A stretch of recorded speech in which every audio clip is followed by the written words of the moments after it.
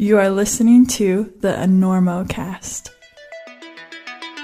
Imagine a time before the Sportiva TC Pro, before the Solution, even, dare I say, before the Mira. It was a libidinous time of skin-tight lycra and the shortest shorts ever conceived. Meanwhile, Sportiva was already at the height of their powers even then. Imagine, if you will, Ron Kauk flexing in his blue and fuchsia megas, Francois Legrand floating in his ridiculously tight kendos, and Heinz Mariacher, Mariachering in his Mariachers. Now, Sportiva is celebrating those heady years with a revival of their Climbing to the Moon logo and a special limited edition TX4 approach shoe in the fantastic colors that defined an era. The TX4 remains legendary for both its ruggedness and its climbing power. And now, Sportiva is building the TX4 on a resolable platform to get even more life from your favorite approach shoe. So check out all of Sportiva's decades of innovation at Sportiva.com or your local shop, and step to the moon in a pair of better-than-ever retro TX4s.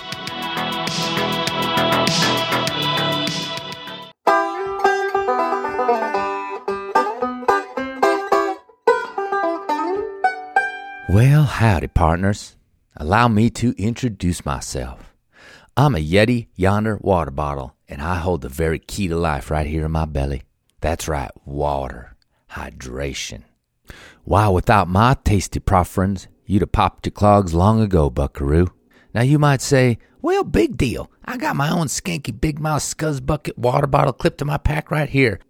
And I'd ask you one simple question. How many holes does your water bottle have?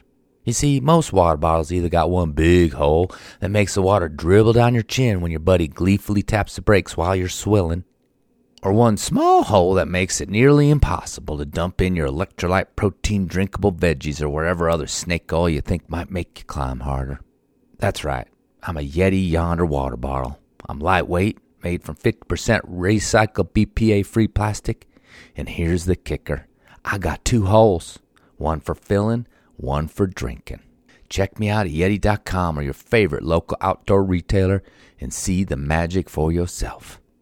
All right, I got to giddy up. Be well, drink well with a Yonder water bottle from Yeti.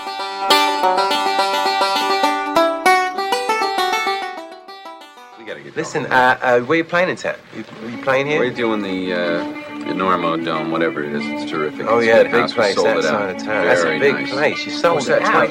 20,000 seats? You really should run. The hell are you doing? I couldn't sleep. I'm checking the ropes. There was a frayed end on your rope, and I'm cutting it out.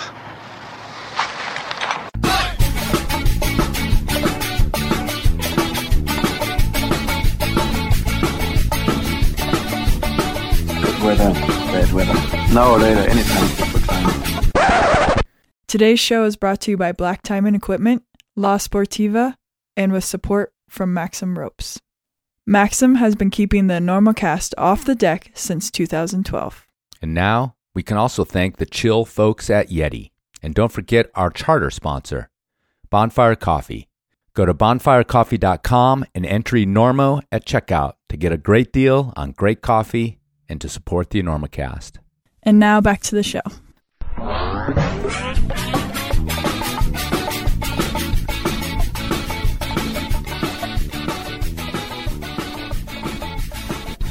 Hello and welcome to the Enormocast. This is your host, Chris Galous. It is about noon here in Colorado, August 7th, 2023.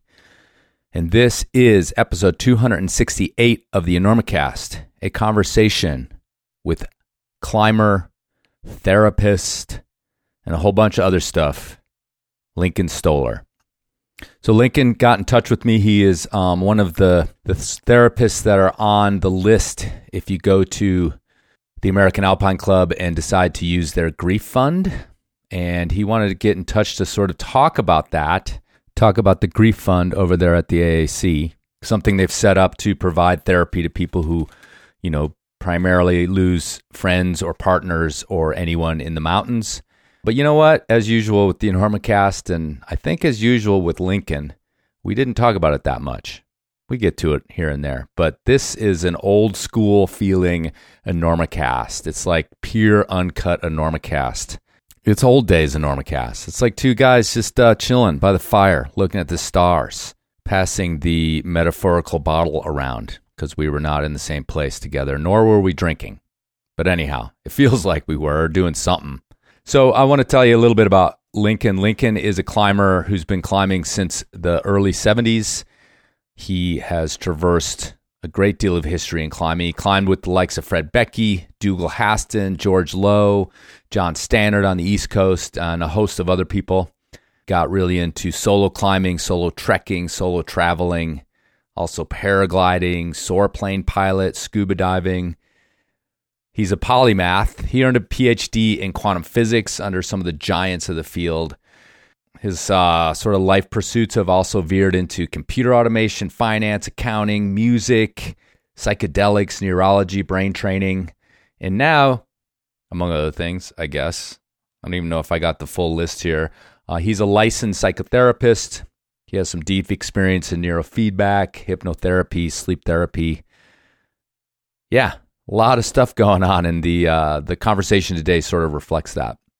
And Lincoln also reflects that era of climbing. There were so many climbers that came out of the 70s, late 60s, even back into the 50s that were scientists, were engineers, were math whizzes, and they went on to express that in their lives.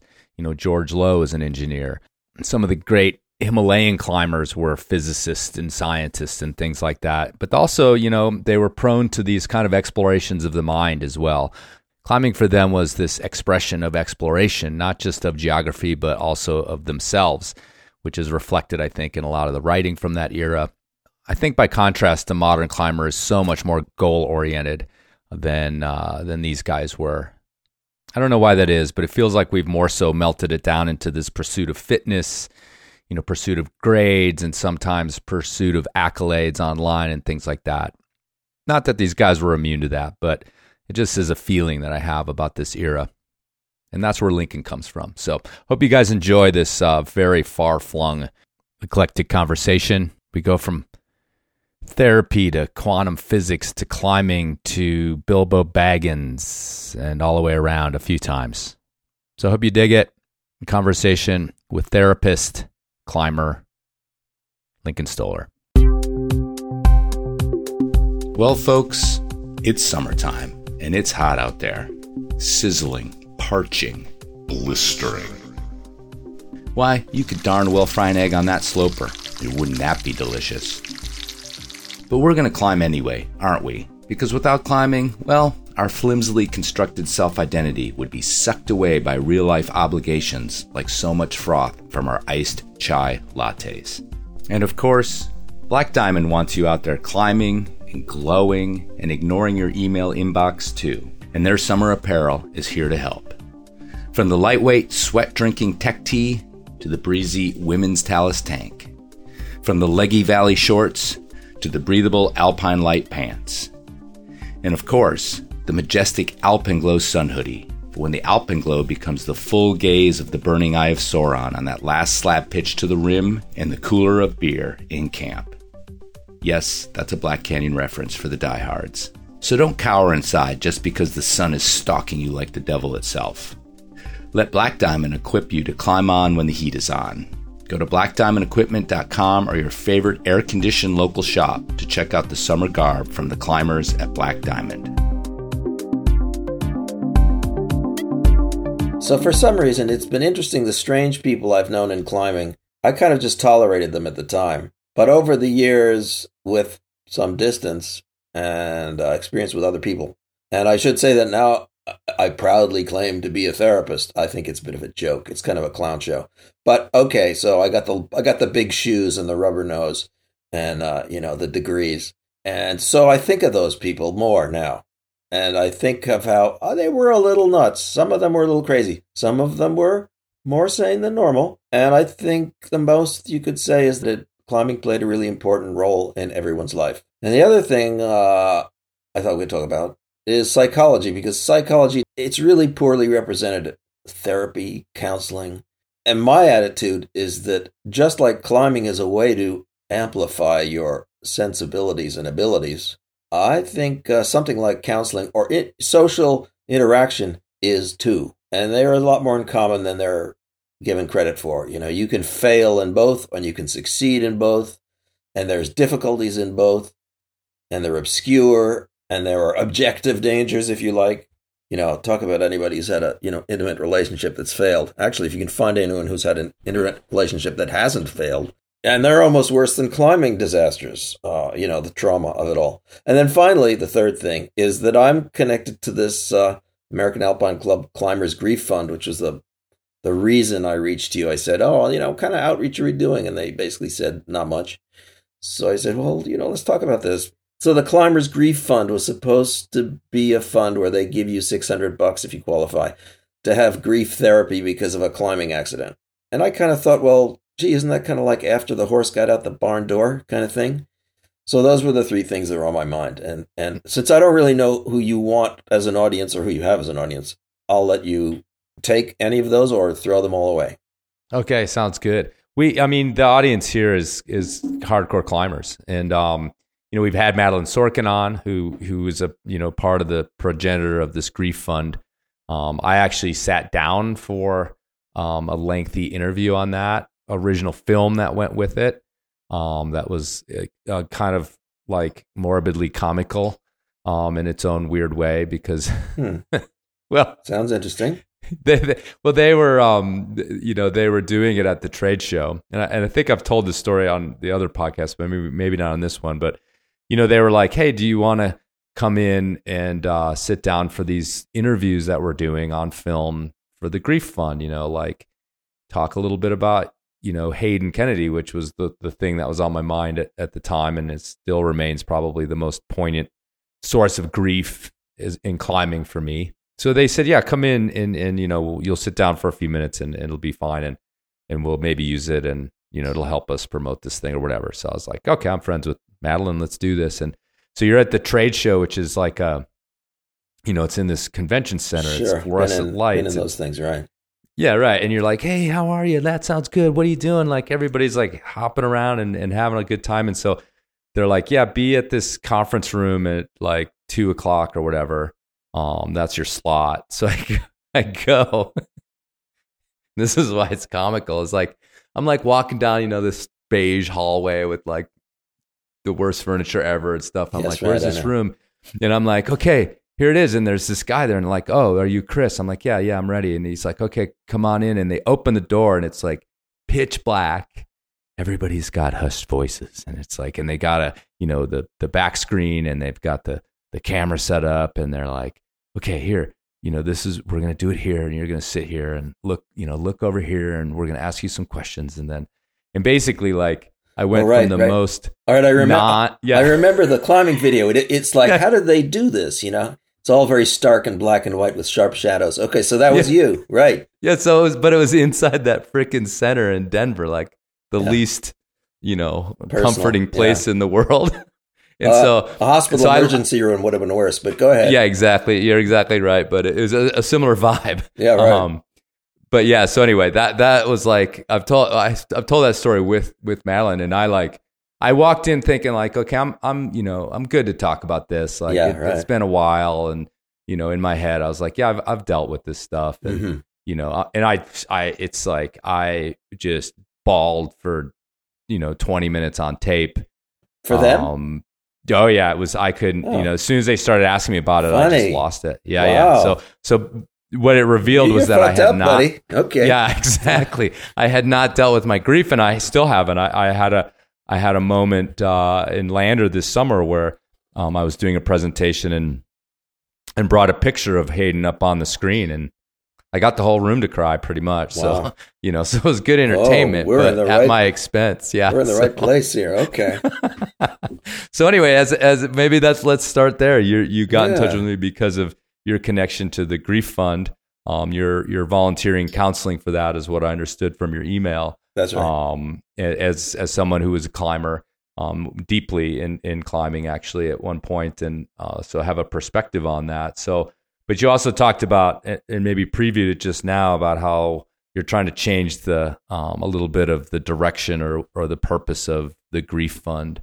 Yeah. But we can go a lot deeper into me if you want. I No, I might have to pay. I might have to pay you afterwards, but yeah, right. for a session. But I'll give you the family rate. But yeah, cool, perfect. But yeah, let's. I think there are two paths here. And the reason I say that is because I've never had that much grief with regard to all the people who've died in climbing. I don't even have that much grief with regard to my parents who died, not actually in my presence, but within an hour of my being present. And so I have a relationship to death that might be unusual. I don't really know because nobody really talks about it. And it has to do with one's own relationship to life, your own mortality and what you're willing to risk and how you dealt with your own close calls. And I put myself out there as a therapist for grief. But I actually have not had a client come to me for grief per se. But I can say, as a therapist, I have had some really fucked up people come to me. They're not fucked up people. They're on the mend. But their lives were just, I'd rather have a climbing accident than their life. Because, it's almost as bad as you can imagine. Depends on what you can imagine. But anyhow, so I'd be interested to know where your head's at. Well, there's one little bit of information that's, I think, pertinent, and I almost forget it sometimes, is that Hayden HK, he didn't pass in a climbing accident. He actually took his own life. And so, but it was related to an accident that, killed his girlfriend at the time that was skiing related. Mm-hmm. But he then, out of his own guilt and grief over the accident, just hours later took his own life. And I've had not as close to people, but I've been close enough to people who've passed away in the mountains, and it didn't affect me the same way. And he was much younger than me, so there was sort of a mentor kid kind of quality between our. I think there's those are factors that made it different, and I forget it because he did so much dangerous climbing, and he climbed in the Himalayas. Serious routes that won awards for because of their audacity and things like that. So we were used to him leaving and maybe not coming back or whatever. Interesting. But then this whole twist.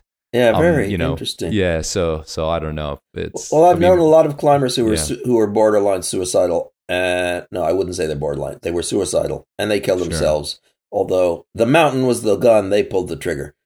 So I can appreciate where you might have been taken. But I wasn't that close to these people. Mm-hmm, mm-hmm. I mean, I was close enough to know them, but they didn't open up to me. Right. So I watched them from a distance. And then some of them just, bad luck accidents. Right. They're almost all avalanches, but some avalanches are more predictable than others. I think the thing that's interesting in some of the parts of, some of the things you laid out to me before we got together here, was sort of the differences or maybe the specifics of who climbers are and how things like depression might affect them differently. Right. Or, I'm interested. Some of these phrases I read were like risk-taking spectrum, high reward spectrum. Yeah. So maybe we could get a little bit into your thoughts on the climbing community as a whole, sort of as a psychological evaluation around their lives and the choices that they make that may lead them to, seeking help from someone like you or something like the Grief Fund, which you're hoping, I think, to change the name of to maybe Resilience or something like that. Yeah, he told me not to say that because I guess, the director has the right to do that. But everyone's saying it. So I think, okay. No, it's in the air. Right. It's just not mine to do. So, and, the Climbers Grief Fund was created to address grief. So it has a momentum in that direction. And this effort to broaden it is a secondary effort, which may not have as much momentum behind it. So let me put out some ideas that are just preliminary for the things you suggested. One is that when you start climbing, the time of the climbing community or the structure of the climbing community at the time you start climbing has changed over the decades. So the environment I started in was very much a kind of do-it-yourself environment. There weren't climbing gyms. There were very few climbing guide services. And I don't know if there were any rock climbing, which is the usual introduction to the sport, services. I mean, I knew that like Royal Robbins had something, but that was in California and I was in New York. And I did get involved with a Boy Scout Explorers Club branch that went climbing at the Schwangungs just because I was looking for a way to have climbing partners, not because I was part of their club. And I never was part of their club. And I've never really been part of anybody's club. And that's probably typical of climbers, or at least it was at the time. But over the decades, there has become climbers and gyms and guide services and more books and climbing stores have facilitated seminars and workshops. And so it's kind of gone more mainstream, right? And then we've got competitions. We didn't have competitions when I started in 1970, what? 2, 1, I don't know. And the way people learned at that time was through their social group. So I went to the Gunks, and there were all these little social groups, and you felt like an outsider. It was like being on a playground with little groups, and you didn't know kind of the hand signals to be on the in with these different people. And the way the Gunks work is interesting because everybody wanders around at the base, passing each other, but no one really talks to each other, sort of like the American neighborhood. And, there's the climbing shop, and then there's the local restaurant. But there wasn't really any structure beyond that. One of my favorite elements was the local park ranger. There's always a park ranger, right? And so he made a structure because we'd always hiding from him because we weren't allowed to camp. But of course, we always did because we didn't have a car. So it would always like break camp before dawn and hide the tent because he's going to be around looking for us. And that went on for like 10 years until we finally became friends. And it was a big joke. And like other people I've climbed with have always been averse to the park rangers, and it's always been a mixed thing. But that may have changed too. And so it depends. Like if you're climbing in Yosemite, there's a whole different scene than if you're climbing in New Hampshire. And then what if you come from Milwaukee? I don't know what happens. There are people who come from Milwaukee. They're in the volunteers in the Climbers Grief Fund, all from everywhere, or from BC. So I moved to BC now because I thought I really liked the area, but I'm finding I'm not getting out enough because I'm busy being my various things, incarnations. It still takes a whole weekend to go climbing. You can't do it, in the afternoon before sunset, unless you go to a climbing gym, and I'm not into gyms. So when you talk about this mentality of climbers, I'm not sure I know. I think it would have to be a one-on-one question. What sort of psychological thing could climbers use? Because my friend Peter went to those, Teton Climbing Film Festival, was it? Or was it another one? And said that he saw that Climbers Grief Fund intro video, and he and everybody else thought, so what? And I felt, well, yeah, that's what I would expect. Unless you have grief, you say, so what? I don't have grief. And we both thought that the video sort of missed addressing the audience. So I think that's a question. We could talk about grief, and if you have grief, you understand what it is to look for help. But if you don't have grief, I would say maybe you could use some help anyhow, because a lot of people I know that have grief, they had grief before. It wasn't the same grief. They were struggling before. They would think they were heroic maybe, but I thought they were kind of nuts. They did some crazy things, and so did I. Some crazy things, although it's considered heroic. I was always uncomfortable with if being a hero in climbing is, drawing a straight flush in cards, what are my chances? So you get all these stories of people doing heroic things, and you're thinking, shit, they only missed getting chopped by a small piece of luck. So this is what makes me feel there should be some talk about why we're doing this. Maybe we're not getting the best out of the experience. And then, the typical thing is that, it was such a high, let's go back and do it next weekend. And if you keep doing that, okay, let's do harder. Let's do harder. Let's do sketchier. I mean, sooner or later, your survival chances and your grief possibilities start to work against you. And that shouldn't have happened. I wanted to see more climbers become leaders because we have this is what I identify with climbing, commitment and consequences. We as climbers learn commitment and consequences better than most people. We learn to live with them and to have them, commitment. One of my big mistakes in relationships was I expected that the women I got involved with would be as committed as the climbers I climbed with. And I think that's also a mistake in business, that your partners will be as committed because they're not. The psychological issues of being enabled, strengthened, supported. Yeah, right. What did you mean by that? I don't know exactly what I meant at the time. I wrote it. But now, if you say it, I think of family and childhood. Those are the things that got me involved in climbing. I didn't feel enabled. I didn't feel strong, and I didn't feel supported. I didn't feel that in my family. I didn't feel it in my school. I didn't feel it in my, small social circle. And climbing provided that. It was a little sketchy at first. I had to find connections that I related to and ways to go climbing. I was only 13 at the start, but that's okay. That's about the time when you start to say, hey, I'm a human being that is not going to live under my parents' wings for the rest of my life. And what do I make of this situation?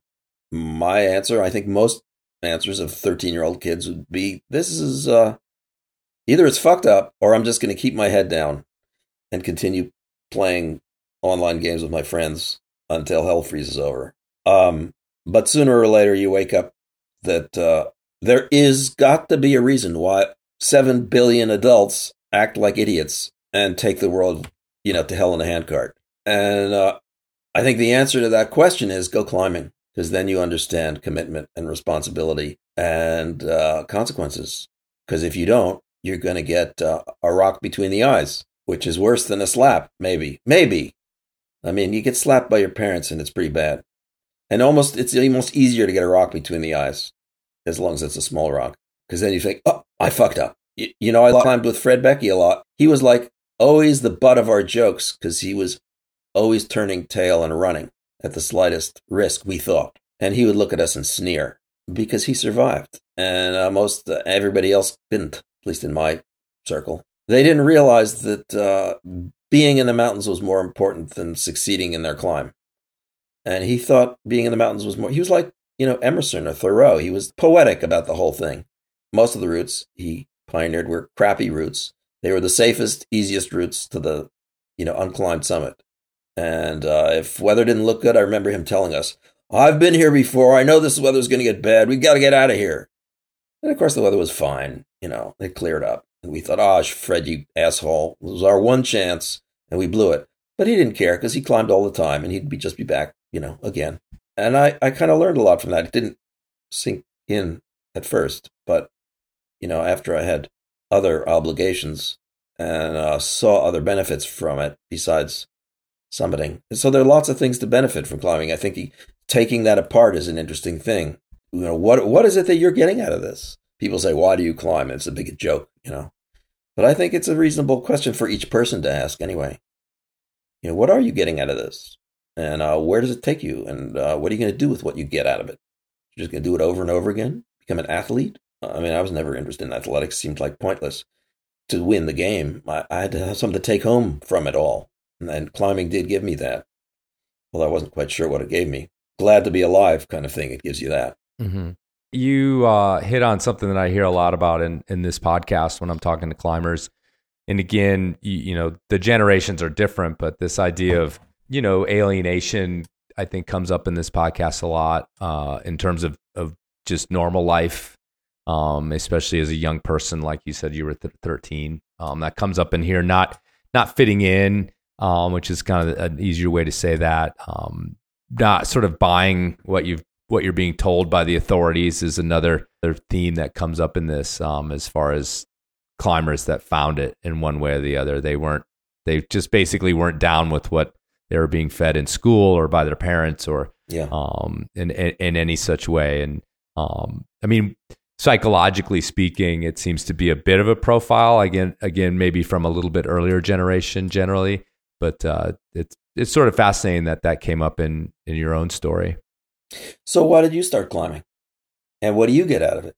Yeah, I mean, the same thing. I felt sort of like not in the right place. I grew up in the suburbs of Chicago and I enjoyed myself, I guess. I mean, I had friends. I wasn't some, sort of sulking kid in my room wondering what was me. But I found this connection a little bit later on in high school to the outdoors. And I think one of the things that happened to me was that you were just talking about getting out from underneath your parents' wings. We would go on these backpacking trips, and it happened to be with a gym teacher that was at our school. He would run these things on the weekends, and it was all done through the school as like an outdoor program. But one of the interesting things he would do, and we were gosh, we probably weren't even 13 if you're in 7th grade. That was the first time I went.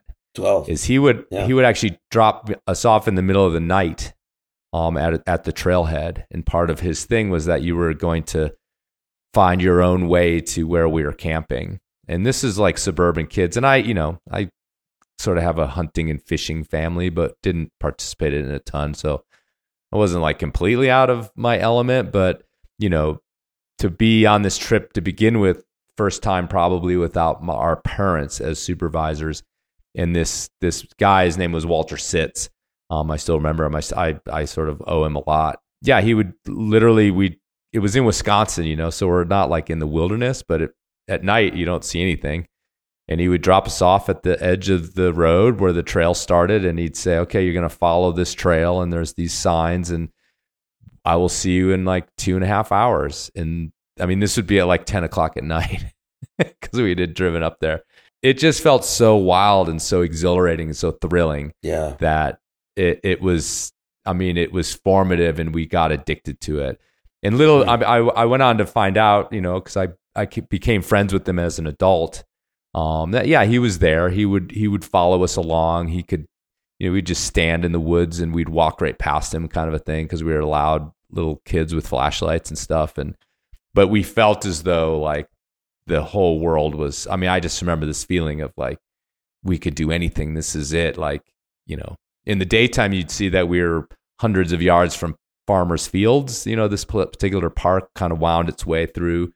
But we felt like it could have been, whatever, Mount Everest. I don't care. No, I know what you mean. Oh, I know. Yeah. And that just like, that steered me towards moving to Colorado. And then, I kind of sucked the adventure out of that. As I grew up, I kind of, I realized, well, that wasn't, we weren't really necessarily adventuring. It just felt like it. And so now that I'm an adult, I still want that feeling. And so where does that feeling come from as an adult?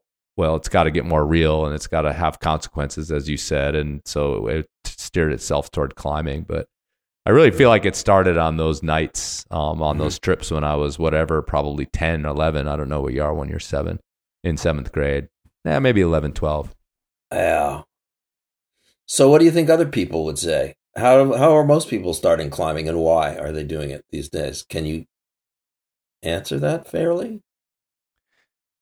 I mean, I think it's, again, within the context of our podcast, it's changed too. And you're absolutely right about the gyms being a fascinating kind of shift because, again, older generations, you're right. It clearly was, I want to find this specific tribe that feels the way I do about the outdoors and about society. And, I don't think it's a little bit, blown up the whole anti-establishment nature of like the stone masters in the 70s and stuff like that, but it's part of it. And I think that the shift has been that a lot of people find climbing anyway as almost the opposite of that, as like within a team at a climbing gym or a social scene at a climbing gym kind of has a different vibe to it. It's more of like a belonging and creating this like wider social scene. But the thing that always kind of fascinates me is who goes through that is either a kid on a team, where their parents are sort of driving them or their coaches are sort of driving them, who maintains, who stays in it afterwards and becomes an independent person still seeking climbing and leaving kind of the fold. And all that, I still think they are seeking a community. They want to feel as though they're, I think, a little different, that they're achieving something that's sort of beyond the normal existence that we're sort of fed. I feel like that's kind of the through line as people get outdoors and become their own climbers after learning in a gym and things like that. And that's mostly the people I talk to. So whether it feels as radical as it once did is kind of the question. Because I think in your era, becoming a rock climber was a much more radical idea than it would be today, right? In most places around the world. But I think there's there's two tiers.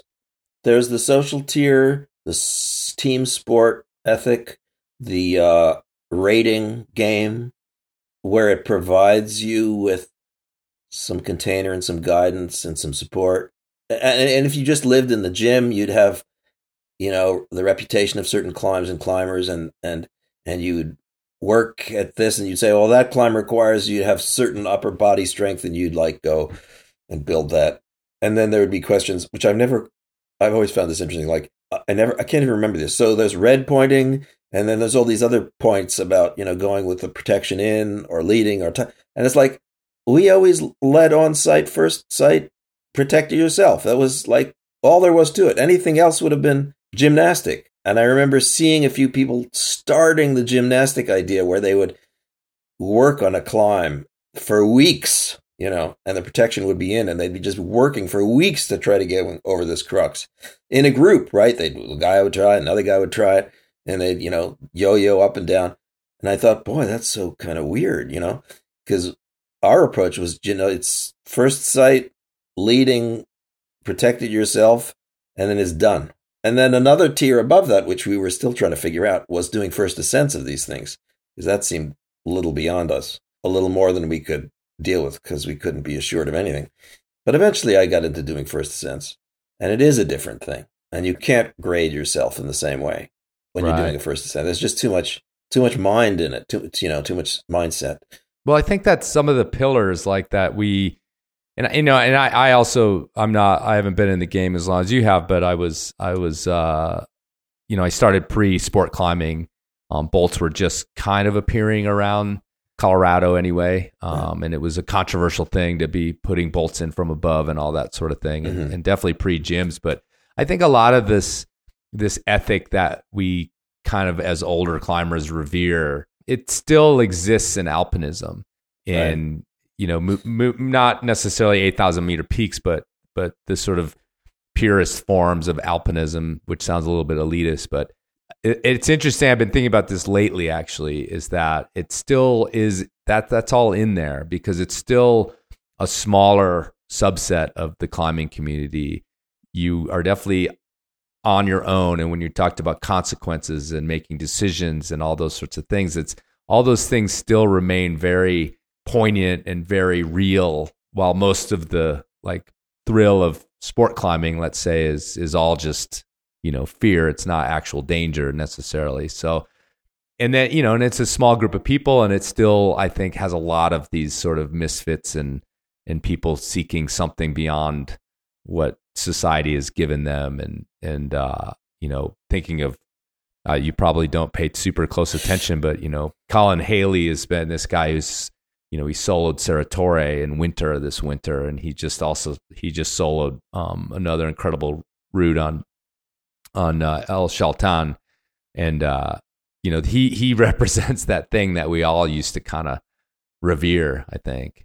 Yeah, I think now that's really fucked up. I can't exactly say why, and maybe it's like shitting on Jesus, but I really think I think it's fucked up. I remember which part of it?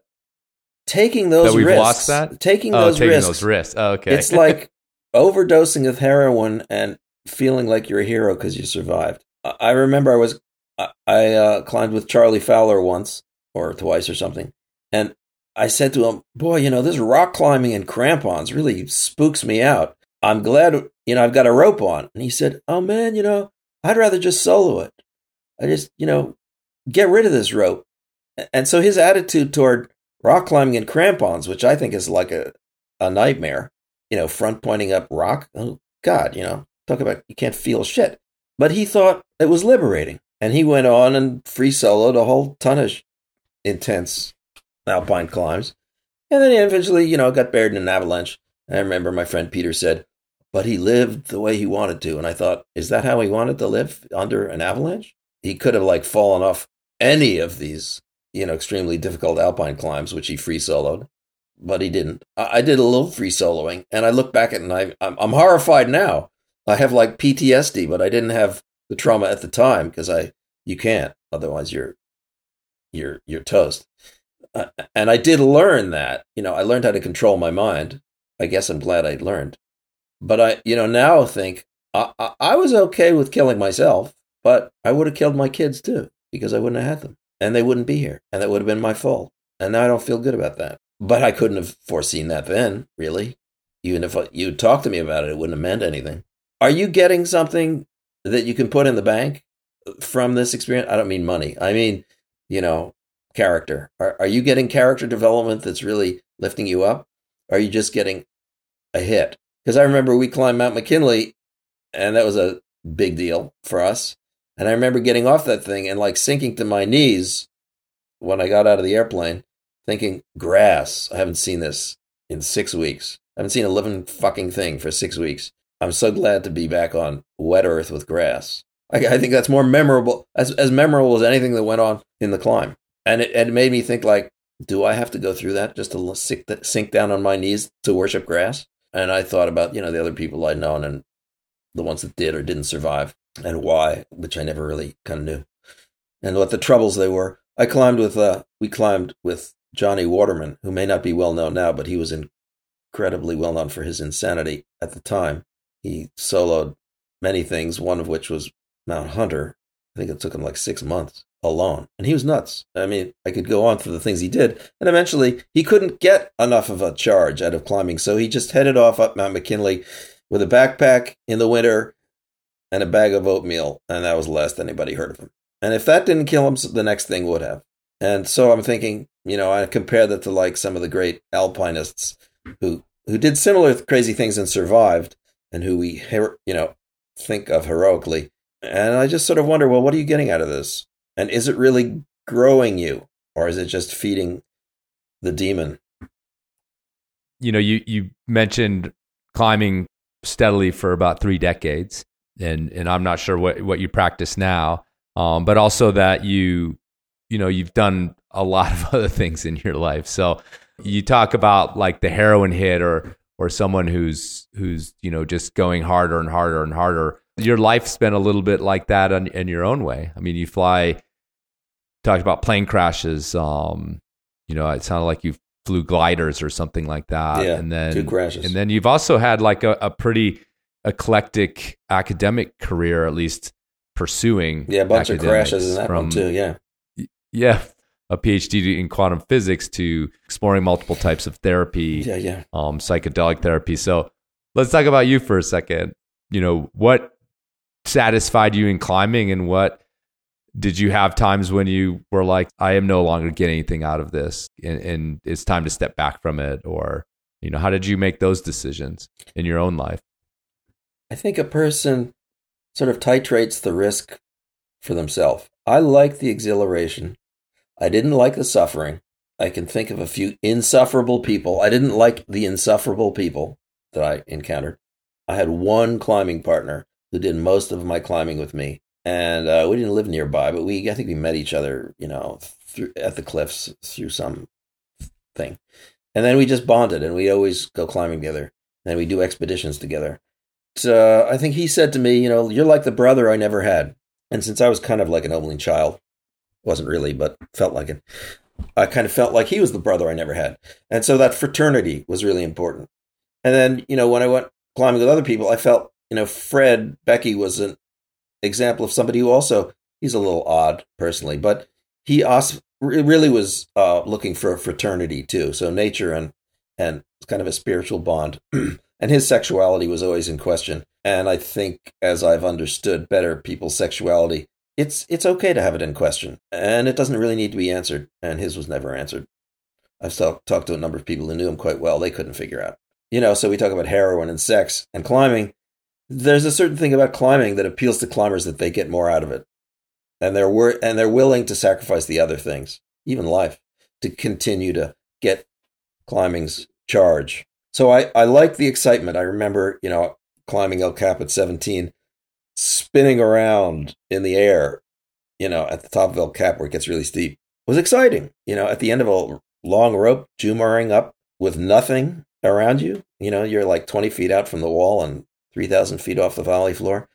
That was exciting. It was like parachuting. I did parachute jumping once because I didn't think the second time would ever live up to the first time. Like I said, I didn't like the suffering, I liked the excitement. But then getting to the summit was always kind of a letdown. It's like I felt like I walked into a Beatrix Potter story. They're bunnies and butterflies. And like, where's the climb? It's gone. It's behind me. I wanted to get off it. Did I want to get off it?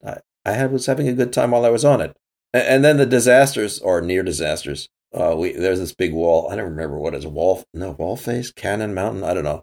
I don't remember where. Somewhere in upstate New York. Big wall, got benighted on the wall. Ended up walking down in the dark. It was one of those awfully dark nights that's overcast and new moon. Couldn't see shit. Didn't have overnight gear. And then a few times we just walked off the edge of these little cliffs. And we realized we can't see anything. We got to stop. And we just lay down and slept in our shorts.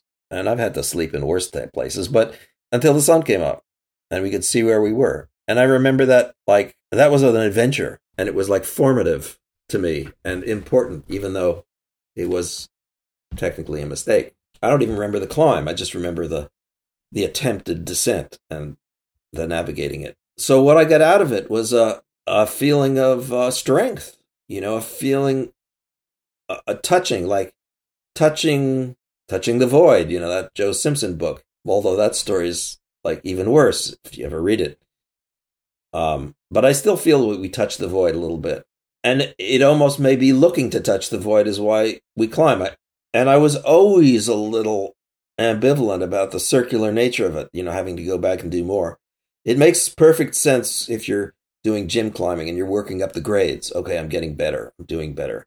You could be better at business. You could be better at cards. You could be better at sports, climbing. But when it comes with taking higher and higher risks, it's a slightly different game.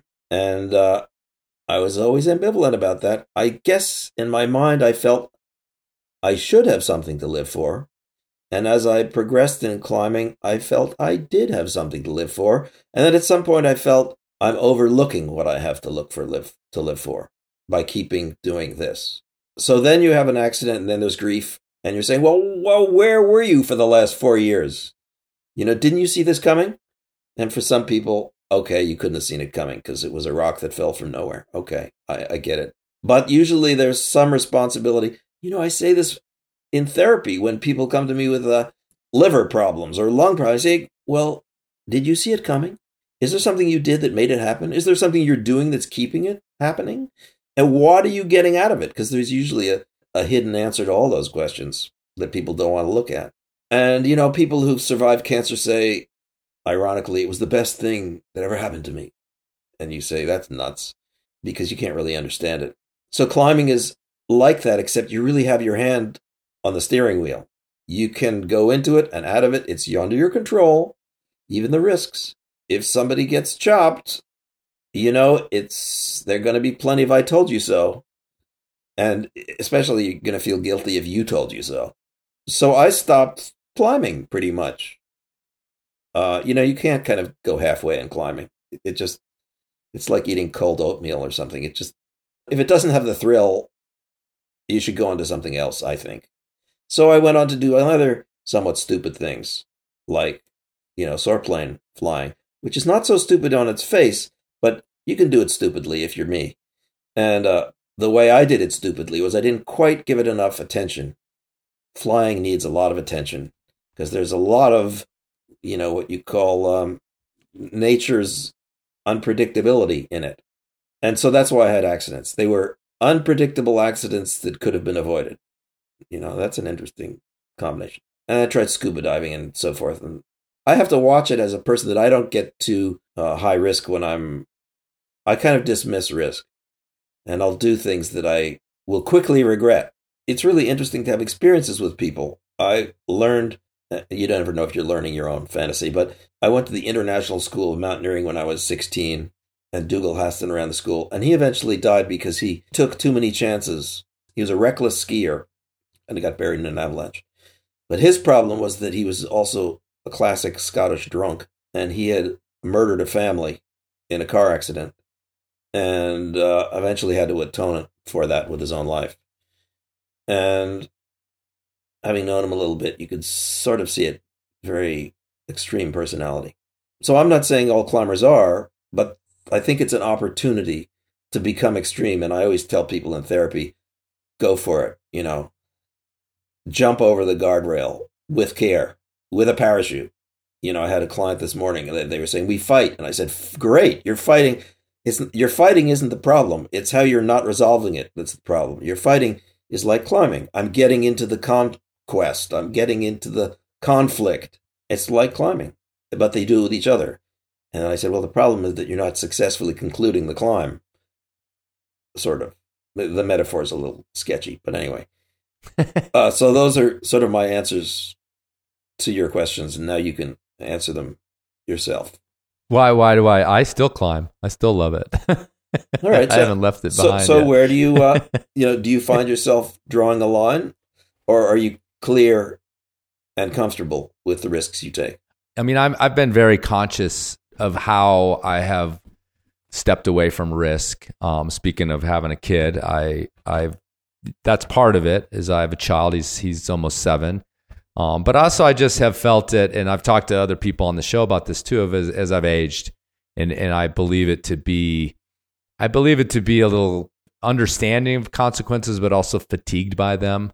And again, we talked about having tragedies around us or being involved in them, where you see the tragedy or you see the consequences. Let's just say that enough times, it's a little bit of what you're saying. It's like you're sort of tired of it. And so thinking of yourself setting that up for your family, for your friends, for anything like that, it's a little bit, it's just like you see it coming. I'm going to try to avoid it anymore, when I didn't ever think about that when I was younger.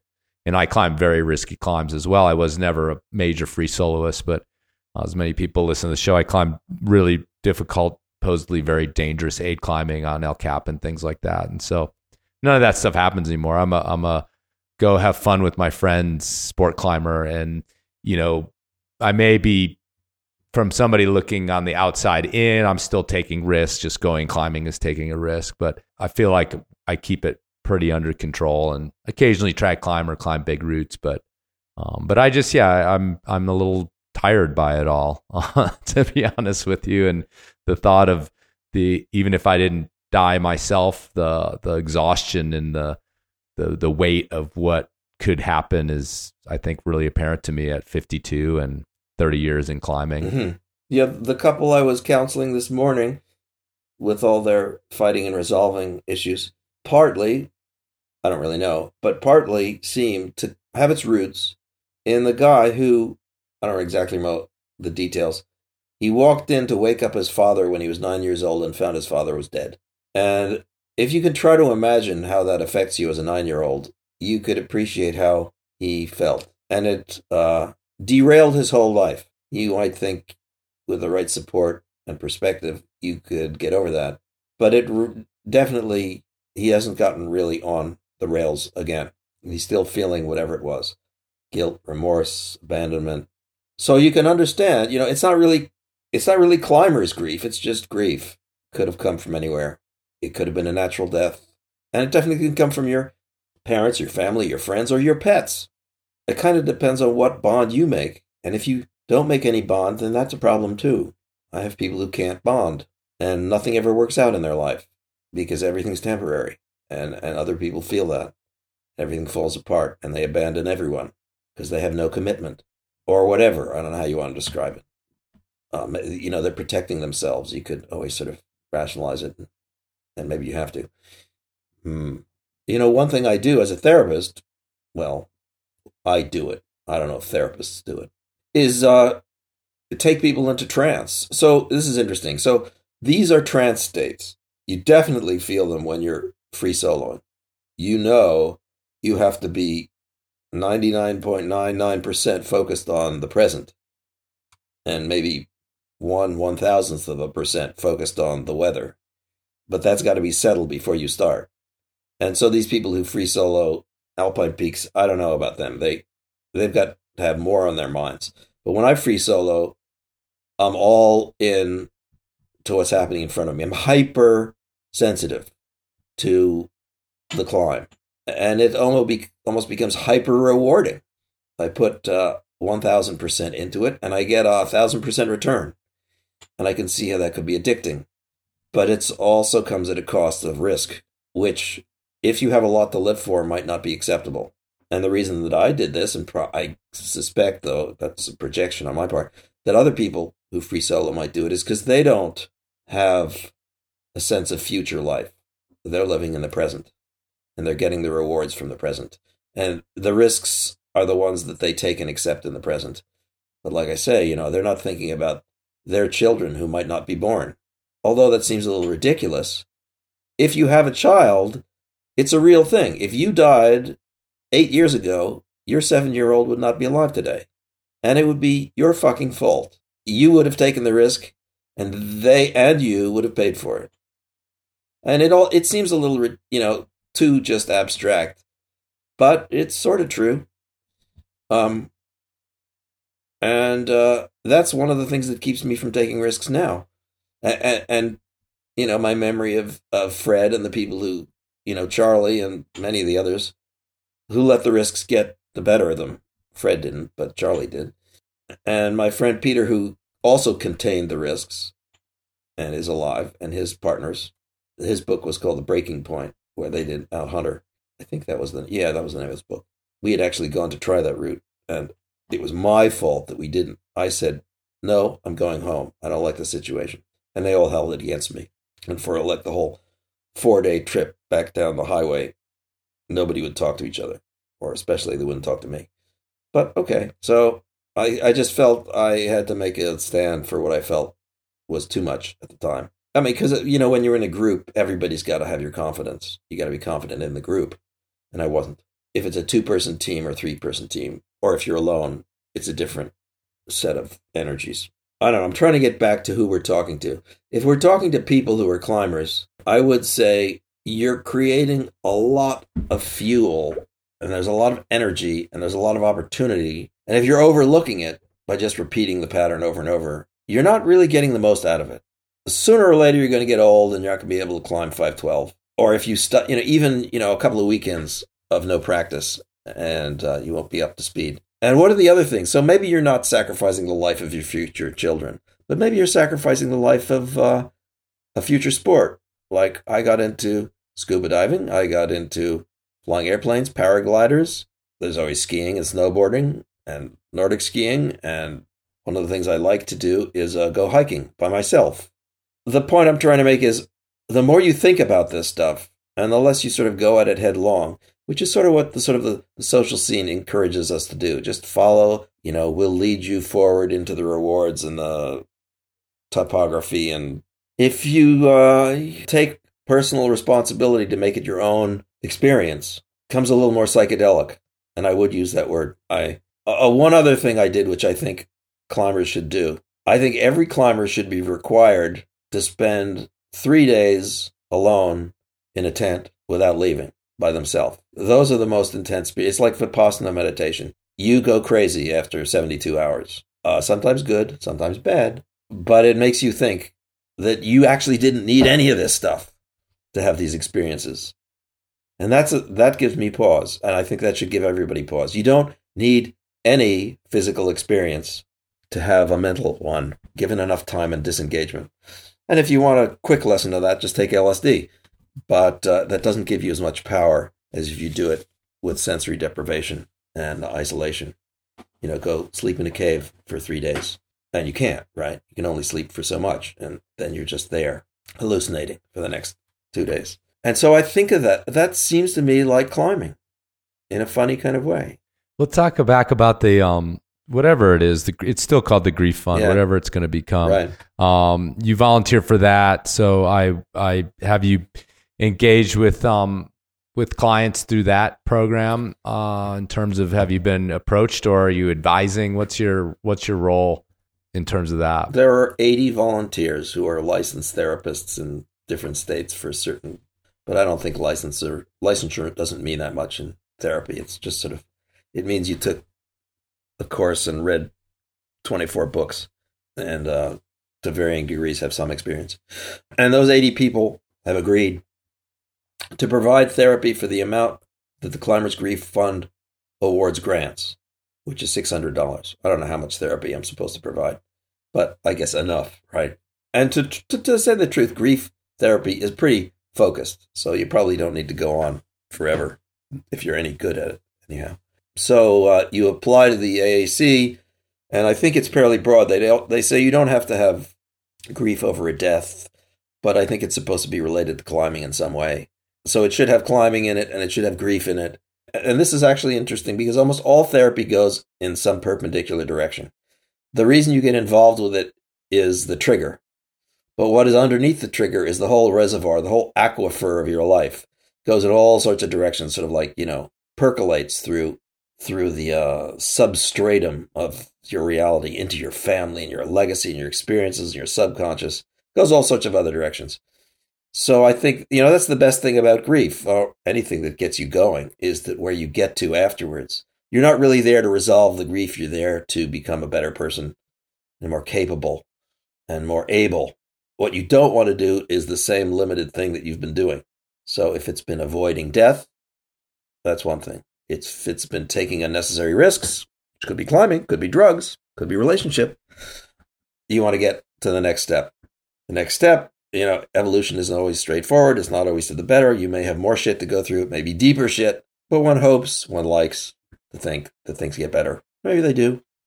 One of my problems is that I like to see things get better. But that may be not what people need. I do sleep therapy. Well, sleep therapy almost leads to things that are worse. Because why are you not sleeping? Usually because you got some problem that hasn't been addressed. So the therapy turns into a much more serious thing.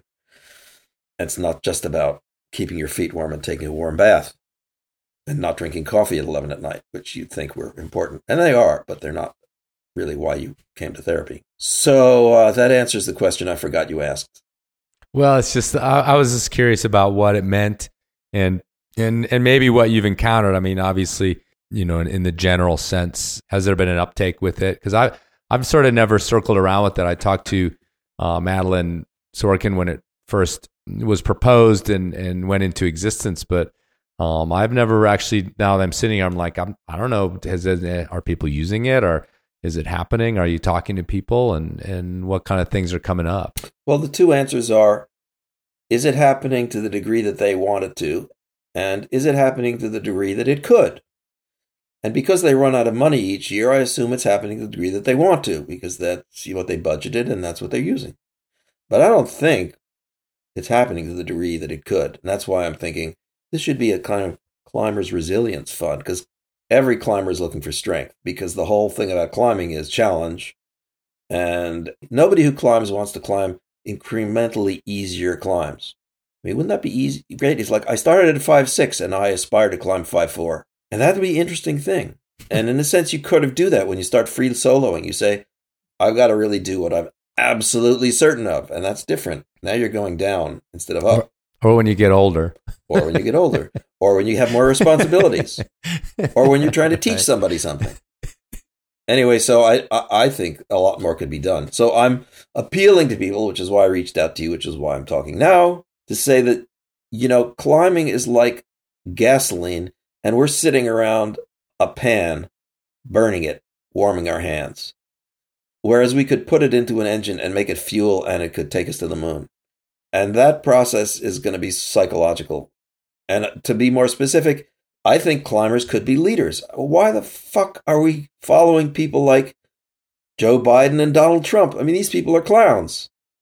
And they're there in that role because they've negotiated their situations and they have the support. And they're guaranteed to toe one line or another.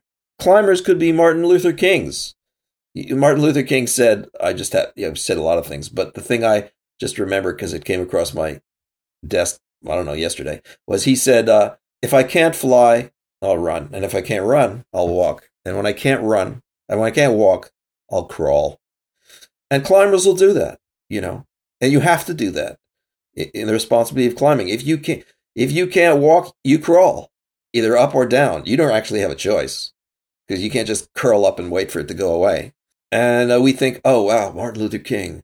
What a great thing to say. I aspire to that. But as climbers, we do that all the time.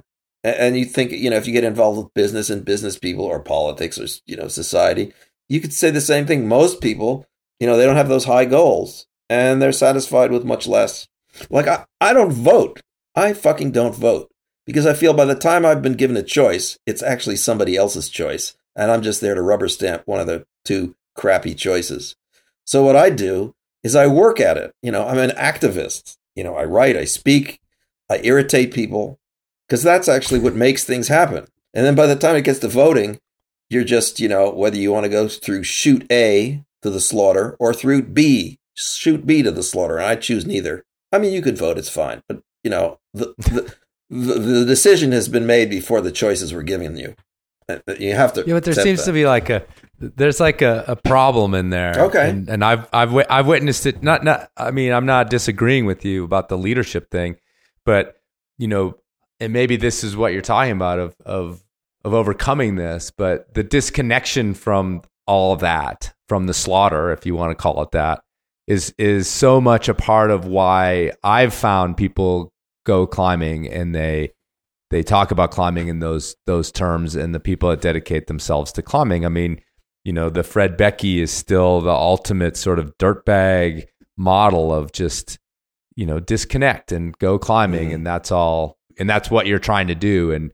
And the rest of it is, it taints your existence. It is a derivative of your experience if you're worried about those things. I mean, I know so many climbers that either aren't or only recently even sort of aware of politics. And, now we are confronted with climate change, and we're confronted with these things that are actually right in our faces as climbers. But, for the longest time, and I could say this in my 20s, like I was kind of vaguely aware of what was happening in the world because I was freaking climbing and I liked it that way. Mm-hmm. So, and maybe that's your push, is like, how do we break that barrier to, find the fulfillment, the excitement or whatever in being a leader.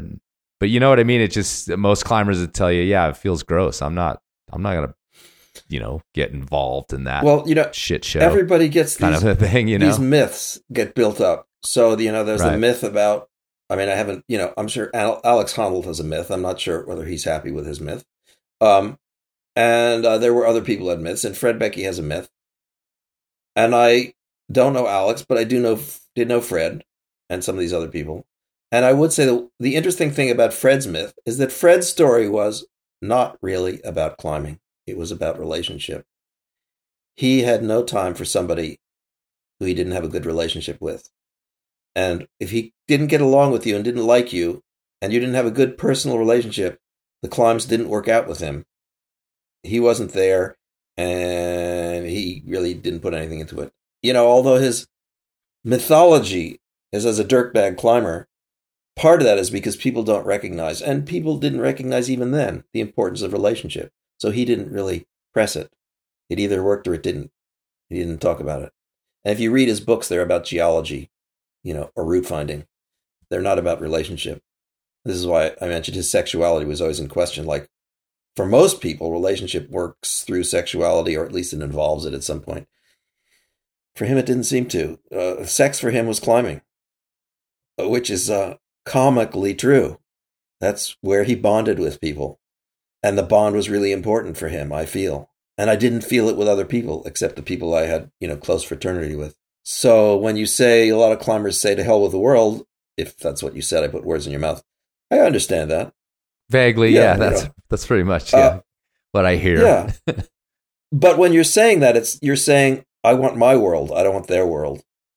And that works to a point, because after that point, unfortunately, you're sharing the same world and you can't get away from it. I don't know. Maybe you can. I'm not sure. Maybe you shouldn't. I don't know. I'm lost. Well, I like literally push that with, talking to Tommy Caldwell, who's he's a prominent climber. He's got this moment in the sun where he could use that prominence to get involved, and he is. They go with the Access Fund, talk about climate change. He's been in senators' offices and everything. And I said, well, what about that for you? Like, why not become a politician? Why not run for something here in Colorado where you could be an activist and be in the works and making the changes? And that was basically his reaction, was like, no, it's like I couldn't. It's awful. Like, why would I go? I agree. I wouldn't be a politician either, because then you got to deal with all the other shit. I want to decide what shit I deal with. I don't want to have to be responsible for all your picky little horse shit about watering your lawn or something. Just a slightly different thing. So if you get into nature, and if you get into culture, and if you get into the mind, and you start slipping into the deeper realms of what could be there, talking to you, your responsibility for. At some point, you might start talking to trees, or you might start talking to the rocks you're climbing on, or you might feel that the mountains actually have something to say to you. And it may not be human, or maybe it's hyperhuman, more about the future of the species than the, subdivision that's being built in the neighborhood. And, you could go to psychedelics. I always encourage psychedelics. After I climbed El Cap the first time, somebody gave me some mescaline. I went around the tour bus in Yosemite Valley, and it was a really interesting experience to be in the presence of tourists and the valley and the mountains all at the same time in a state of mind that was not contained. It was a pure mescaline, so it was an interesting experience. I never really had that with the other mescaline compounds. So if not leadership, then I would say shamanic. There's something shamanic about climbing. So shamanism, to me, aside from its cultural definition, is having a foot in two different worlds and not being entirely limited to either of them. A healer has a foot in the energies and a foot in material reality. And I think a climber has a foot in intense nature and personal reality. And so I would say, I don't want to be a politician because people don't understand you anyhow. But like Gandhi was a politician, but did anybody really understand him? No, because he wasn't in it just for passing laws. There's got to be something more spiritual. And I think climbing, when you get to a spiritual level, becomes very mysterious. And you start hearing voices, and the voices in the mountains. And they're talking to you like parents or something. And they're telling you how small you are and how short your existence is. I mean, I like walking around in British Columbia. There are all these sort of rock flows, which are interesting because they happened before the dinosaurs. This island, Vancouver Island, was formed before the dinosaurs, and the rock flows, the pyroclastic volcanic activity of the Pacific plates. So when I walk on the rocks around here, I'm saying they haven't even seen the dinosaurs yet. And here I am. And what am I to them? Nothing. If a rock has a sentence to utter, it takes 10 million years to finish the sentence. And they might not even notice humanity at all. They might just say, I had a little irritation. Wonder what that was. Oh, it was human beings. They lasted 100,000 years and they're gone now. And I think this is interesting because you have a greater, as a rock climber, and even as a mountaineer, you have a greater contact with the rock than almost anyone else ever will. You know its texture, you know its history, you know its response to temperature and water, you know what grows on it, even what eats it, the lichen. And it's an opportunity to make a contact. Like you say, I had a family, now things change. Well, the mountains are a family. And are you going to grow up in that family? Or are you just going to wander around playing with marbles? Because there is a consciousness, I think. And maybe I'm wrong. Because it is kind of psychotic. But I think it helps me integrate. And so when you get to grief, it's like, grief? Why are you sad? So the guy died in the mountains. That's what we have to take the choice in order to know. And some of us die. And you don't have to die. Most of the time, you don't have to. You can be like my friend Fred and just turn tail when a cloud goes over the sun. Because you'll be back next time. Like we say, the ascents of Mount Everest that make good copy are the disasters, the into thin air ones. And when people who are really good climb Mount Everest, there's nothing to talk about. It's just almost boring for a spectator. Nothing happened. Everything went according to plan. Nobody got exhausted. Nobody ran out of oxygen. Nobody ran out of food. Nobody fell in a crevasse. Everything went fine. No story. No one wants to read it. And they don't write those stories. So the mountaineering gets this reputation of being reckless and risk-laden. But, of course, the best mountaineers are the ones who control that. And so which one are you? Are you the one that needs the risk because you got to write the story of how heroic you are? Or the one who's so in shape and so fit and so committed that you just want to listen to the mountains and you don't have to get hit? I don't know. Maybe that's a big question. You're mentioning psychedelics, and I think I read in there that you're, a believer of these kind of newer. Well, they're not newer; they're ancient actually. But we're moving into this zone where we're more aware in a modern society of like the therapeutic benefits of. Again, we're aware of it of psychedelics. But what about the quantum physics? And this may go nowhere, but you have a PhD in quantum physics. It's also this I don't know, it's this peering into this other world, a world again where consequences change and are very difficult to understand. And also, you're talking about the rocks not noticing humanity. It's like, you get to a molecular or beyond molecular level where it all sort of falls, any sort of meaning, as we put it, seems to a bit fall apart. So what insights have you gained related to what we've been talking about, if any, from that? Or maybe this is a dead end inquiry. Yeah. I think there's some way to answer that. You could go at physics or any of these hard sciences different ways.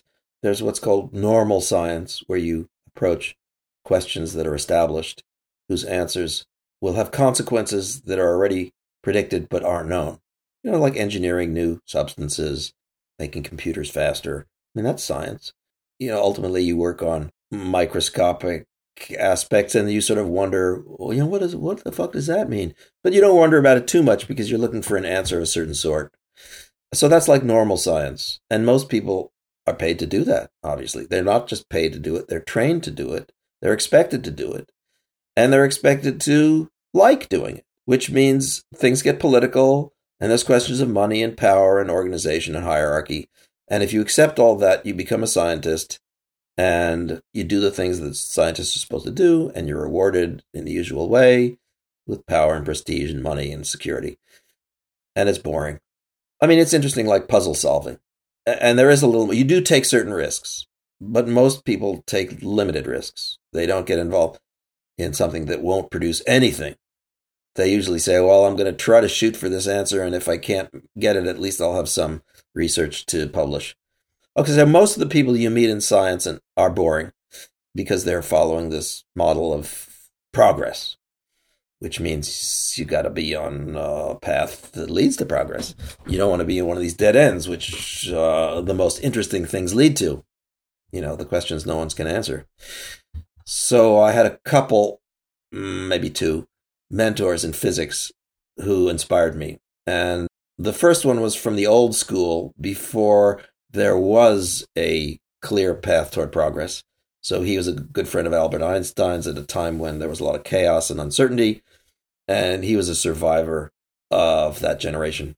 So when I came to him as a teenager asking an endless series of questions, he was perfectly fine with that. And said, absolutely, keep doing that. And we talked for 2 days. I don't know what we talked about, but it must have been something like that. And we were both in our element. He was in his late 70s and I was in my mid-teens. And it was wonderful. And the next guy was a Southern gentleman who has what I've come to think of as the best of Southern gentlemen, which is very opinionated and, a high level of competence. So his opinions are well-founded. And so he came into conflict with all the great knowers of his day, but he was very competent. And so he ended up inventing the laser, where everyone else said it was impossible for various reasons that they were wrong about. But even he didn't know why it was possible, so he did it. And he also invented a lot of other things, the atomic clock and a bunch of discoveries. And so he had this great story. So first, my mentor named Charlie Towns. So first, he was interested because of the lasers, and which has to do with electromagnetic spectrum and the emission spectrum and the identity of certain substances, which you can resolve better when you can do the frequency resonances and extract the properties of solids. He was interested in seeing whether there was hydrogen floating around in the universe between stars. Stars have hydrogen, helium, and they burn it, produce it. But what happens in between stars? So he built telescopes, or actually you build instruments that you put on telescopes that could resolve the presence of hydrogen in empty space. And he found it there. He found clouds. Actually, they were clouds of ammonia, I think. I'm not sure what he was looking for. Ammonia or hydrogen? Whichever. Doesn't matter. But then he had a student named Arno Penzias who said, okay, for my PhD, I'm going to look for clouds of gas in between galaxies. Galaxies are big things. They have billions of stars and they're far apart and nobody knows what's between them. So he said, well, gee, maybe there's gas floating around out there. So they looked and he didn't see anything. And so my teacher, Charlie, said, well, he got a PhD out of it anyway. Somehow he, talked about the machines you have to build as an astronomer. You have to build all these machines and calibrate them and do experiments, collect a lot of data. And then Arno Penzias went to Bell Labs after he graduated from, I guess it was UC Berkeley or maybe it was Caltech, I don't know, where Charlie was at the time. And he found another friend, Wilson, I think it was. And they decided to continue to look. They had a better telescope. They were going to continue to look between the galaxies for something. Helium, hydrogen, ammonia. I don't know what they're looking for. Or maybe they looked for anything. And again, they found nothing. But there was a problem. Their machine kept having this hum. And that, hum, well, that usually means there's some short circuit somewhere or something's not working. So they analyzed this thing and couldn't find where the hum was coming from. And they showed it to various people, and somebody had the bright idea that it wasn't from the telescope. It was the Big Bang. It was the echo of the thermal noise from the beginning of the universe. And so Charlie said, well, that was like the most important experiment that anyone ever did. And it was all an accident. They weren't looking for that. They didn't know how to see it. They didn't know it even existed. So you talk about physics and I think there's part of that. How does that relate to climbing? Or maybe it's my story, is there's stuff there that you don't even know about. You can't even imagine. And you won't see it unless you look for something. And how do you look for something you can't imagine? Well, you make it up. So how do you make it up? Well, you just go into fantasy and you just dredge up all the shit you can. And you just go hog wild. That's the one thing psychedelics can do, is they open up the dams of nonsense. And then you have to swim through it. It's like an avalanche, except it's not likely to kill you. I mean, really, psychedelics don't kill you. They can fuck you up, but usually that's because you weren't too prepared. It's coming out of your own mind, so it's generally not too toxic, unless you happen to be a person who's harboring a lot of toxic thoughts, which is possible. But, I think as climbers, we're already kind of pushing the limits. We're willing to look. Does that answer your question at all? Because I could go further. Yeah. But if you want to go a little further, go further. I have time. Okay. So for me, I'm interested in what's real. I don't know why. I guess it's part of trying to get my feet on the ground. And I really appreciate working in psychology with people whose notions of reality are different and who, for the most part, are more satisfied with answers than I am. So the nice thing about physics, for me, and you could say mathematics for a different bunch, or whatever question you might fall into, is that there are questions that can be stated but not answered, or at least and that's the puzzle. How can you well state a question that just can't be answered? Well, you have to say that's the way it is. And there was this big debate between Bohr and Einstein, where Einstein said, this doesn't make sense. There's got to be something wrong. And Bohr said, it's here, it's queer, get used to it. Forget it. That's just the way it is. It's telling you it's not a problem. You're hung up. And you look into the history of where those attitudes came from and who those people were and why they did or didn't prevail in influencing their social groups. And they're all interesting questions. And it turns out, at least I think, that Bohr was full of shit. And he was just saying what got people back to work. And he was also a very sort of bullying kind of guy. Everybody was afraid of him. Even Richard Feynman was afraid of him. And most people are afraid of Richard Feynman. And Einstein was a very meek guy who fraternized with fragile people and kept to himself. And I think he asked the right question. And over time, it's been like 100 years now, almost. I think it's turning out Einstein was right, that there is something missing, and it doesn't make sense. And it comes down to at least the question that they were talking about was this duality between waves and particles. Things act like particles when you follow them, and when you don't look at them, they act like waves. And they act very differently when there's one or the other. And you just say, well, it can't be both because they're completely different. But it is both. It depends on you looking at them. If you look at them, they'll act like particles and behave entirely differently than if you don't look at them. And so you think, oh, well, if I look really carefully, or if I look really, around the corner, or if I'm really clever and I do very little, but no, they know. They know. If the amount you look is enough for you to see, then you'll see one thing. And if the amount that you look is just enough so that you can't see, then they behave completely differently. And that makes no fucking sense. except if you look at the consequences of it. The consequence of it is that the world can evolve. If it weren't for that, we'd be living in a mechanical universe which just wound down. But everything that you see in evolution and change is based on that irreconcilable paradox. Yet it's not enough to do what Bohr did and say, it's queer, get used to it. It's just not enough because it just violates reality. And so now, are we fucked up? Because that's the most likely thing. It's like we can't get it. Our brain, what are our brains? Our brains are too small. Our brains are built to deal with what we see. It's not built to deal with the world on angstrom level. It's to deal with the world on centimeter level. And that's where it's important. And why would you want a computer that could be a brain that could be a computer for microscopic world when, except within the last 50 years is completely irrelevant. So then you wonder, well, gee, if we evolve for another 100,000 years, maybe we'll be able to understand because it will be relevant. But then is it really relevant or is it just a sort of a textbook paradox? I don't know. So it's interesting.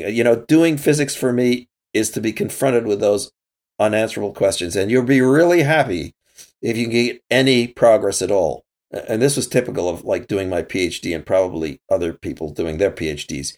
You go to sleep with this problem in your mind and you think about it and you think about it and you think about it until your mind gets so soft and your sleep gets so present that you think you've solved it. And then you think, oh, what a great idea. And then you fall asleep. You wake up and you can't remember anything. Or you do remember it and it made no sense. That's interesting to me. And one of the reasons I like climbing was I got an answer I could remember. Or I had a memory that I could hold on to. And that felt like progress. And that's one of the two reasons people don't do fundamental science.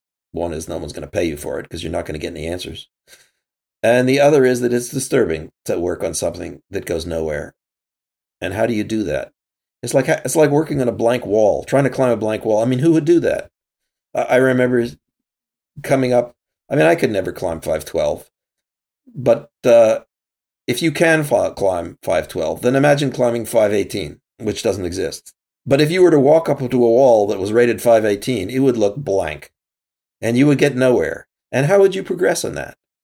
Would you just keep sliding? You couldn't get an inch off the ground. And how long would you keep working at that until you said, I don't know, what would you say?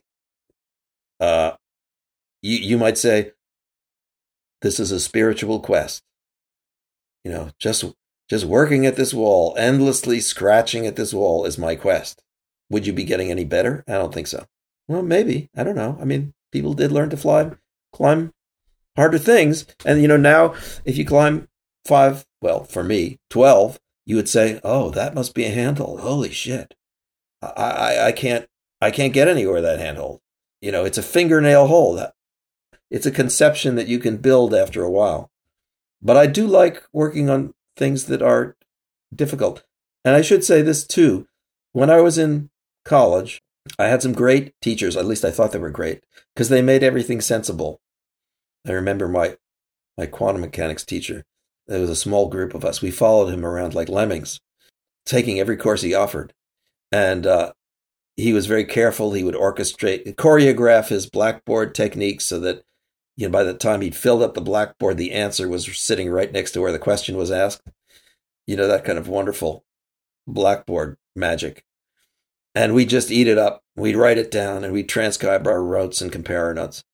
And in fact, he's now written the best quintessential textbooks. Our notes were eventually published. His name's Dave Griffiths, and he worked, I think he's emeritus, worked at Reed College in wherever Reed is, in Oregon or Washington. I don't know. And now I appreciate how worthless those lectures were. They made sense out of something that didn't make any sense. And they directed you to focus on what made sense. And they left you with an equation that worked, but you still didn't get any sense. And they overlooked the fundamental problems because it was like, it's queer, get used to it. And it was the worst thing for my inspiration because it said, there's no problem here, look elsewhere. It all works out. You just have to accept it. And he had the perfect explanation. He had all the dots, all the I's dotted and the T's crossed. He led you in the perfect chute down to your own intellectual destruction. And back Oh, I should put my nose to the grindstone and do the work that I'm paid for and invent a better transistor. And I thought that was, I think that's too bad because there is something to be gained by sitting in front of that 512. And so that's what physics is to me. And I've gotten back to reading it again. And it helps now to recognize where the answers are not, because you'll find people heralding. It's like The Life of Brian, the movie The Life of Brian, where I remember there's a scene where there's this whole row of prophets all preaching in the marketplace. And, each group would throw tomatoes at the other prophet. That's what science is like. There's a bunch of people telling you how it works, and you can line up reading one guy's textbook or the other guy's textbook, and they're all false prophets. Every science is wrong, ultimately. That's the nature of science. If it stopped having somewhere to go, it would die. It'd just become engineering. Not to say anything bad about engineering, but you know what I mean. It would become finished, and it's not that nature. So, what's climbing? Is it ever finished? Oh, for me, it was finished. I don't want to go on. I want to go elsewhere. Nothing against climbing. It's just that I want other rewards and other questions and other answers. So, I don't know. I've made it sound like physics and science and climbing is similar. And, there are a lot of climbers who were scientists, so maybe it is. What about you? I'm thinking about just our conversation. Just what you said about that sometimes you said, there was this like heroin addict nature to something like someone, as I said, Colin Haley free soloed, or not free solo, he soloed a lot of it free solo. He soloed the Saratorian Winter this winter. And it's like, I don't know, some part of my brain, and I'm a romantic and I love the romance of climbing. And so I'm like, well, he's the guy that's asking he's going further. He's like, it's settled. You can't solo Saratorian Winter. Mm-hmm. Like, mm-hmm. It was settled. You can't climb Pikes Peak ever. Now there's a road to the top of it. It's settled that El Cap will never be free soloed. Like, so I feel like, to their possible destruction, these people are, if we want to keep this analogy going or this metaphor going, like that's who they are. They're going past what we've decided, or what the prophets have decided has been settled in the history of climbing. Mm-hmm. Is such that, it was settled. This is how we do things. It was settled that this could never be climbed, and it just keeps getting climbed again. And like you were saying, well, 518 may never exist, but we're getting close, and we decide what it is. Certainly, it's an arbitrary thing that comes out of a human judgment. But anything at the end of bouldering right now, the highest grades of bouldering, there's no one from your generation that would have said that was ever possible. Absolutely. And yet, so the metaphor is interesting that there's, the false prophets kind of thing fits with my mind. And we tend to try to look at climbing sort of scientifically that way. We put a grading system on it. We both argue that the grades are arbitrary and the grades are something important and solid, and that they're subjective and that they're objective. And, so these debates, I think, come from sort of a same impetus to want things in a row and ways to quantify and qualify and move on. And yet at our hearts, we've been talking about this sort of the quantum physics of things, the things that don't make sense, but we know them to be true, so to speak. I don't know. I'm just like riffing on mostly the ideas that you put out there. Well, I think you have to. I think that's where imagination comes from. I was inspired by the stories of John Gill, who was very methodical and analytical about approaching what couldn't be done. Right? I mean, he stood at the base of those things at the Black Hills, which no one could do. And he had already decided that he was going to forego listening to anybody else. He was going to climb these things solo as boulder problems. And he was going to solve them himself. And he, built machines to build his strength. Now we know how to work up to finger pull-ups. You use surgical tubing to slowly put more weight on your hands and so forth. And there's a whole technique, a gym technique. But I mean, he sort of pioneered that. He turned it into a study, how to climb. This might have been a time when 510 was the hardest people climbed. And they really thought that was, they could have done more, you'd think. I mean, they were climbing clutter shoes, which may not have had the best rubber, but now people climb 510 at the starting gate almost. Partly because in the gym, at least, they see where the footholds are. And they don't look at these things and if they were to be shown those things on a real cliff, they'd say, no way. But in the gym, you can't say no way because that's obviously the way. So John Gill looked at these things and I don't know what he thought. He thought maybe if I was stronger or my feet would get, your feet got to get strong too. Story of climbing shoes is they're not comfortable. And then there's issues of flexibility and balance and dynamism and stuff, which you can work at. So at whatever your level is, when we stopped at basically 5'11", but of course, like I said, we always, led on site. And there's something about that that's attractive that we didn't really talk about. That's different from the risk. It's the moving forward into the unknown in a way that only makes difference for you. How could anyone else care whether you could get up this move or not? How could you even write about it and make it sound dramatic? I don't think you could. It's a totally personal experience. Totally. And so that's, to me, what's happening. You are settling into or admitting that you're going to have a totally personal, significant experience that can never be shared, never be understood, and that's going to be important. That's unusual, It's, you try to turn it into a spectator sport like with climbing competitions, but I don't think they hit the spot for me. I always wonder, how could a climber actually climb just to win? I don't know. It's different. Maybe there are many different mindsets. Maybe that's enough to motivate somebody to go up a grade and work endlessly at fingertip pull-ups just to win. I've just trained myself to think of it as two different things. I mean, our indoor climbing, competition climbing, they have the word climbing in them, but I just think of them as two different things. It's interesting too, because we fall back on these archetypes, these stories. Even what you said, you set up these two giants. There's Bohr, there's Einstein, and within your story was this conflict and this these two personalities and going at these two different things and sort of who won in a sense. It's like our tendency is to do that even with science and oh yeah, science is the most boring thing, but there's so many stories of scientists where their inquiry reaches a tragic downfall or they Turing was a guy who it didn't have anything necessarily to do with his science, but it was a tragic life and never probably met his potential. And then people who simply go insane or whatever, die penniless, all these different things.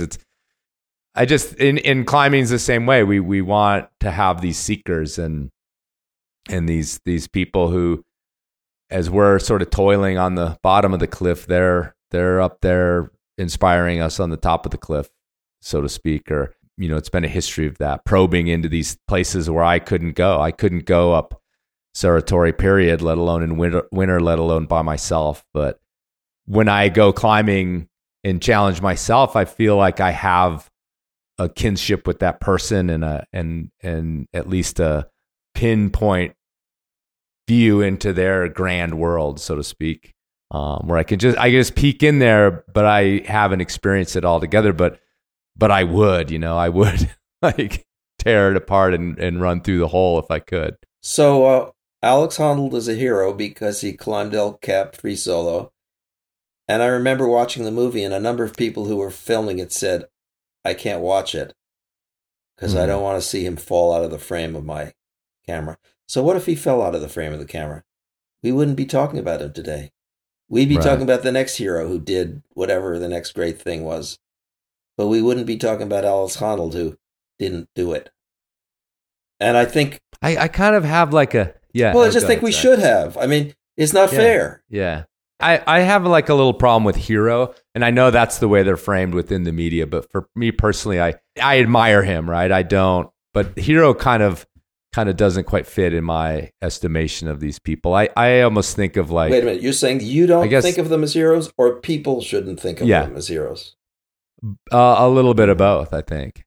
Yeah. It's heroism, and maybe we're just on a semantic problem, because I do have this and it's kind of within the hero archetype, this idea of a champion, of a person that we've nominated to go out and risk their life on our behalf, in a sense, in this weird way. And they're fine with it, we're fine with it, but we also know that the dragon will likely, and has before, burned them to a crisp, and we've had to find a new one, so to speak. If you want to go down that these tail. are typical myths. I'm thinking of. Right. Yeah. Totally. I'm thinking of. Oh, I just forgot who I was thinking. I've got two things I want to say. Well, one is because of my son who's 12. I was thinking of the Bilbo Baggins. Oh no, let me go back to the first one because I just remembered. Indiana Jones, right? So, in the beginning of those movies, he's seen as a teacher in a classroom, and all the girls are infatuated with him. You can even think of the Beatles and Beatlemania, how a hero, and then where the Beatles became famous because of their crappy music, and then once they were famous, they started making good music. Heroes in quotes, and Indiana Jones, who was fictitious, but there were other people like Humboldt. Alexander von Humboldt was kind of the best actual Indiana Jones. He had that adventurer, a heroic perspective in the public eye, and in reality, he was an explorer. And there Perry and the other people who Amundsen and polar explorers who did equally ridiculous things and were lionized for achieving essentially nothing. I mean, what did they do? They didn't get better boats. They didn't better coats. They didn't do anything, as far as I can see. And so you could say, well, also, what's so great about climbing Cerro Torre in the winter? Well, probably nothing, actually. No, yeah, it's an intangible thing. So back to Bilbo Baggins. The crux of Bilbo Baggins is his conversation with the dragon. In my mind, that's where the two, the smallest and the biggest come together, and it's almost transcendental how they relate to each other. The fact that they can relate to each other at all, and how it's spun, and how we take it, and how it ends up. The dragon dies, and the little ant guy prevails. And that's interesting. Flip. Because mostly the hero stories end with the hero on top, and us little guys just wondering, we'll never get there. So, I mean, it gets back to mythology, or our own mythology. Mm-hmm. And I think as climbers, we're part of our own mythology, a little more than most people. Oh, yeah. We're deep in it, I think. Yeah. I mean, it's all, we drive home from a day of sport climbing and drenched in our own mythology about how great we are, for sure. All right. So I'm just saying, do something with it, Don't let it go to waste, because you are great. It's not just a fantasy. You really did confront the dragon and survive.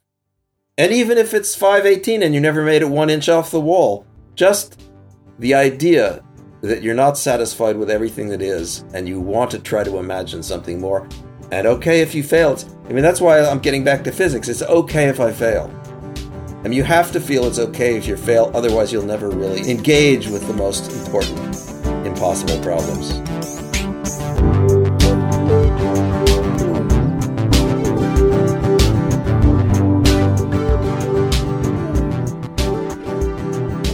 All right, folks, thanks for listening, and thanks to Lincoln for connecting. Man, I don't know. The section on quantum physics, I had to edit that a few times because I was like, I don't even know if I know what's going on in here. Should I take that out? Is that meaningful? I don't know. Anyhow, maybe go back and listen again. All right, what I failed to mention in the intro is that Lincoln is also the author of 6 books. These books are all available at his website, mindstrengthbalance.com, as well as links to his therapy. There's podcasts over there. There's videos full of stuff, a lot of it geared at trying to help. So if you felt like that was your style of therapist and you're looking for something like that, get in touch. Lincoln suggested his book, Becoming Lucid, Self-Awareness in Sleeping and Waking Life, is maybe the best place to start if you want to read one of his books. Yeah, so check it all out at mindstrengthbalance.com. We could all use a little mind strength balance, couldn't we? All right, I hope you're balancing your life better than I am. I feel like I haven't climbed enough lately. I hope you are. And of course, check your knots. That's my hypnotherapy. I'm in your mind, I hope. Every time you pick up a rope. I don't care if you're climbing, you're stringing up your hammock, or hanging an elk you just shot. Check your knots. I want to be that voice that's always there. Check your knots. Do it. Check them again. I'm influencing you to check your knots. I'm a knot-fluencer.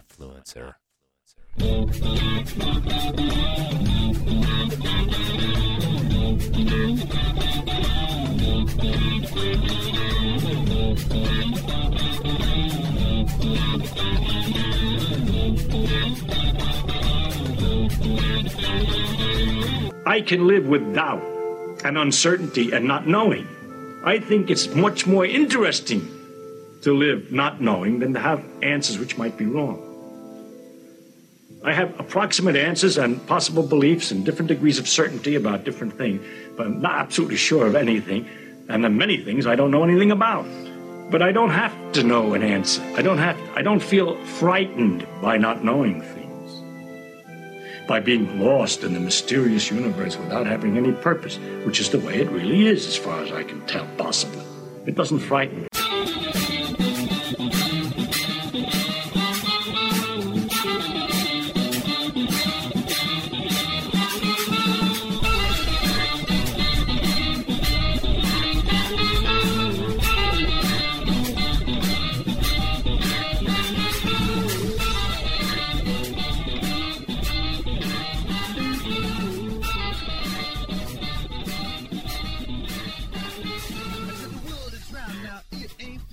The teachers told me that's where it's at. So